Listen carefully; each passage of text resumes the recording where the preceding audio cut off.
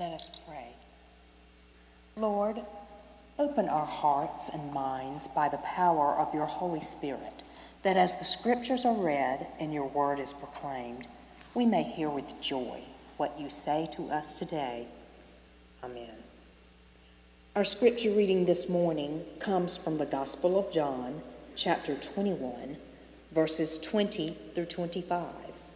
Let us listen for the word of the Lord. Peter turned and saw the disciple whom Jesus loved following them. He was the one who had reclined next to Jesus at the supper and had said, "Lord, who is it that is going to betray you?" When Peter saw him, he said to Jesus, "Lord, what about him?" Jesus said to him, "If it is my will that he remain until I come, what is that to you? Follow me." So the rumor spread in the community that this disciple would not die. Yet Jesus did not say to him that he would not die, but, "If it is my will that he remain until I come, what is that to you?" This is the disciple who is testifying to these things and has written them, and we know that his testimony is true. But there are also many other things that Jesus did. If every one of them were written down, I suppose the whole world itself could not contain the books that would be written. This is the word of God for the people of God. Thanks be to God.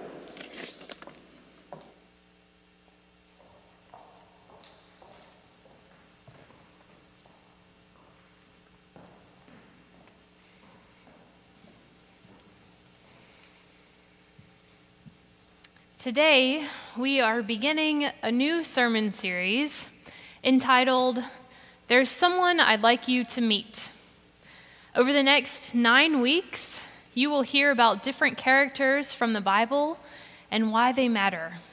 Each one is unique in their own way, and each one has something to teach us and to show us about God and ourselves. So this week, like Hannah said earlier, I would like to start us off with a bit of a mystery. And who doesn't love a good mystery? Our first character is the beloved disciple you heard mentioned in our scripture passage. And it's a bit of a mystery because after 2 centuries of modern exegesis, as well as what I did last week, which could have solved it, but didn't, there is still no dominant theory as to who this person is. Scholars today are just as divided as ever over the question of who the beloved disciple might be. So I thought it would be interesting for us to start off our cast of characters with this mysterious disciple. So let's begin by going back for a minute, back into the Gospel of John to see where this character first shows up. And for sanity's sake, I am going to use the pronoun he to refer to the beloved disciple.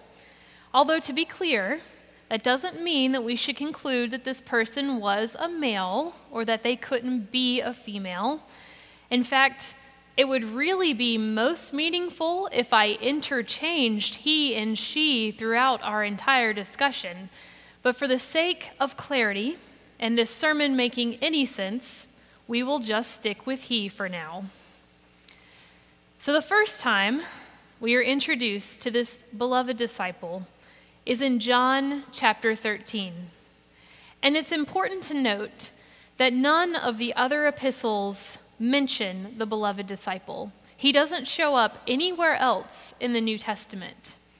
So the only place we come across this person is in the Gospel of John. And that should be our first clue that to the author, this person is really significant. It's a person that no one else has mentioned in the rest of the scripture, and yet the author of John spends a good deal of time making sure that we notice him. So he's introduced in chapter 13, verse 23, as one of his disciples whom Jesus loved, who was reclining next to Jesus at the Last Supper. and who Peter urges to ask Jesus who is going to be the person who betrays Jesus. As the gospel story continues, we next see the beloved disciple at the crucifixion. He is the only one of Jesus' disciples at the cross with the women. Peter and the other disciples have disappeared when Jesus was arrested, but whoever this person was did not run. In fact, as Jesus was on the cross, he entrusted his mother to this beloved disciple who takes her into his own home. And he remains at the cross until Jesus has died. He witnesses the soldier thrusting a spear into Jesus' side in chapter 19. So whoever he is with Jesus throughout all of the events that led to his death. Next, on Easter morning in chapter 20, the beloved disciple and Peter race to the tomb after Mary has come to tell them the good news of the resurrection. And even though Peter gets there first, our mystery disciple is the first to come to faith that Jesus has risen. Then just before our scripture reading this morning, in chapter 21, Jesus appears to the disciples one morning as they're fishing, and the beloved disciple was the first one to recognize him all the way on the shoreline. And he says to Peter, "It's the Lord."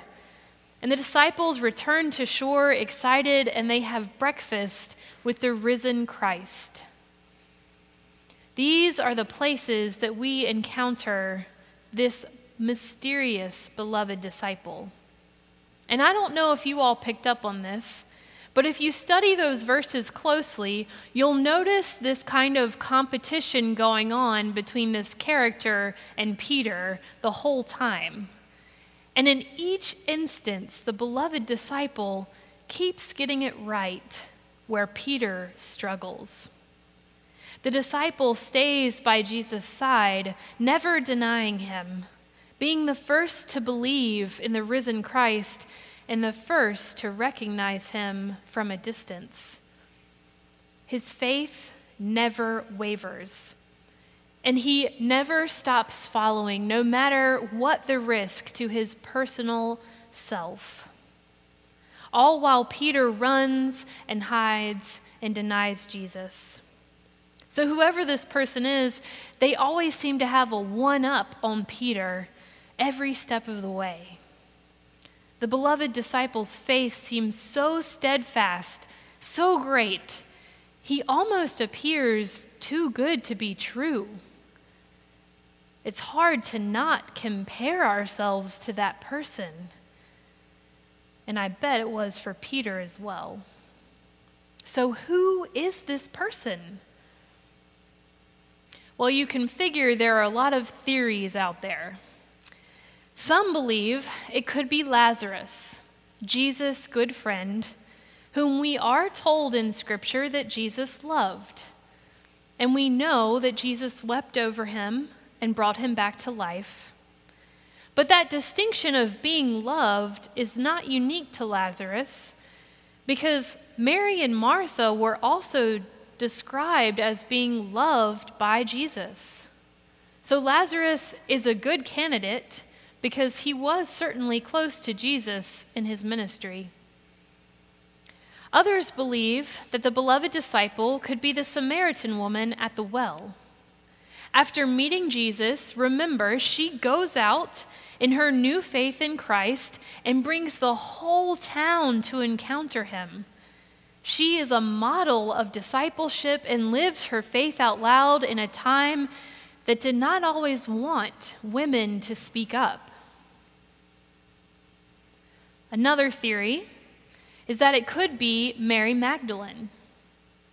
One scholar argues this idea because she embodies the meaning of discipleship as loving belief so powerful that it places her at the foot of the cross, brings her to the empty tomb, converts her to recognition of that Jesus which she loves in the risen one, and makes her able to accept and fulfill his commission to announce the gospel of the resurrection.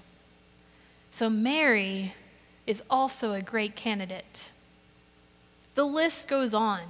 We could be here all day, but don't worry, we won't. There's arguments that have been made across the centuries that it could be Nathaniel, it could be Thomas, it could be this unnamed royal official Gentile in John who believes in the word of Jesus without ever having seen any of the signs. In other words, there are many people that could be the beloved disciple.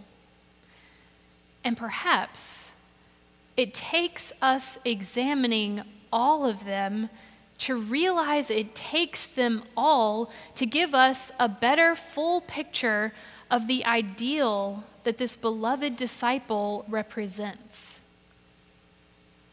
You see, my favorite theory, and the one that I believe holds the most power for us, is that the beloved disciple is not one specific person at all, but instead a literary device that is meant to represent a whole community of individuals together.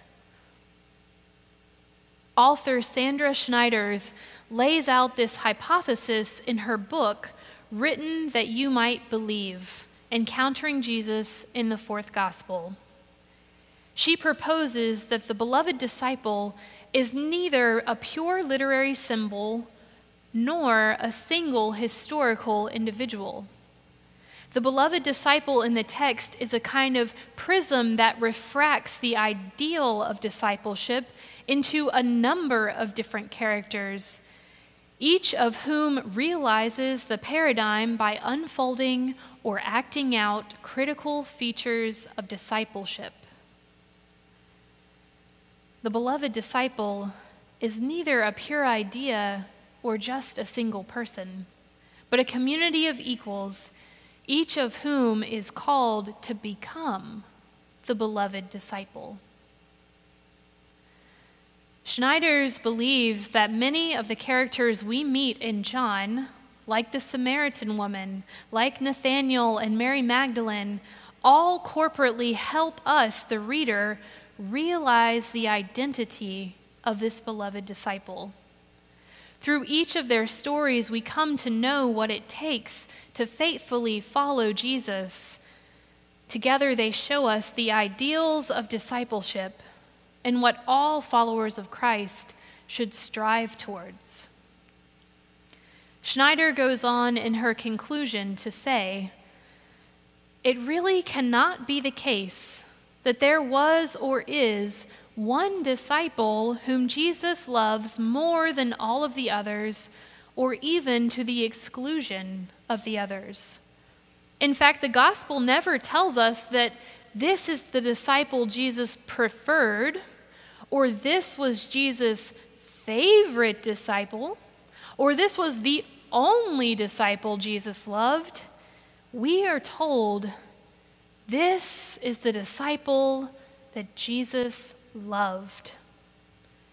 An epithet that fills all believers who manifest certain qualifications during the lifetime of Jesus and throughout the ages." So this beloved disciple is not only the characters we meet in the Gospel of John, but it's also you and I, all of us as a community together.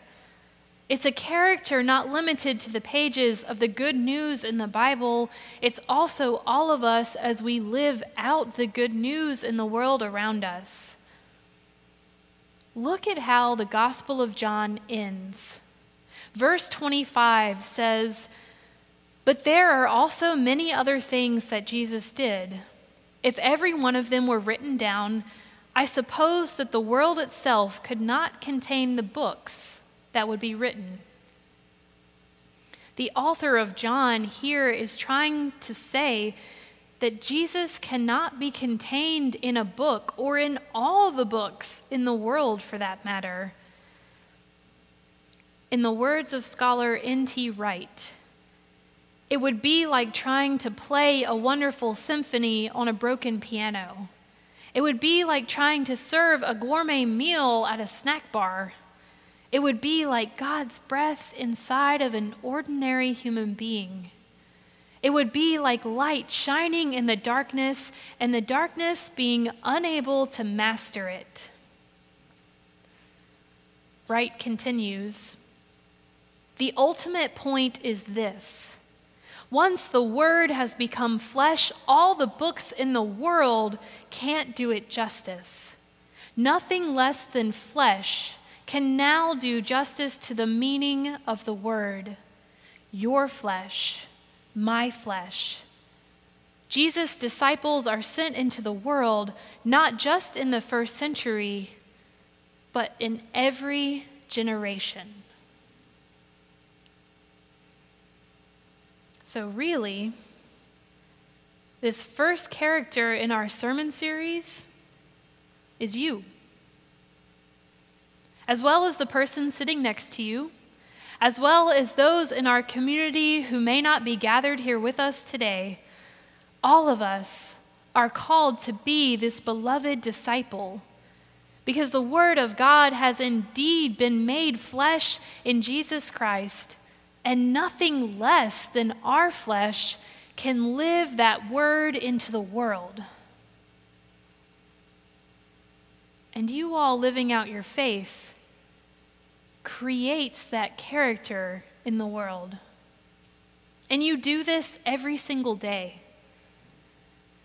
Every time I make a pastoral care visit, the person I see tells me that they have been so moved by cards and phone calls that they receive from you all constantly.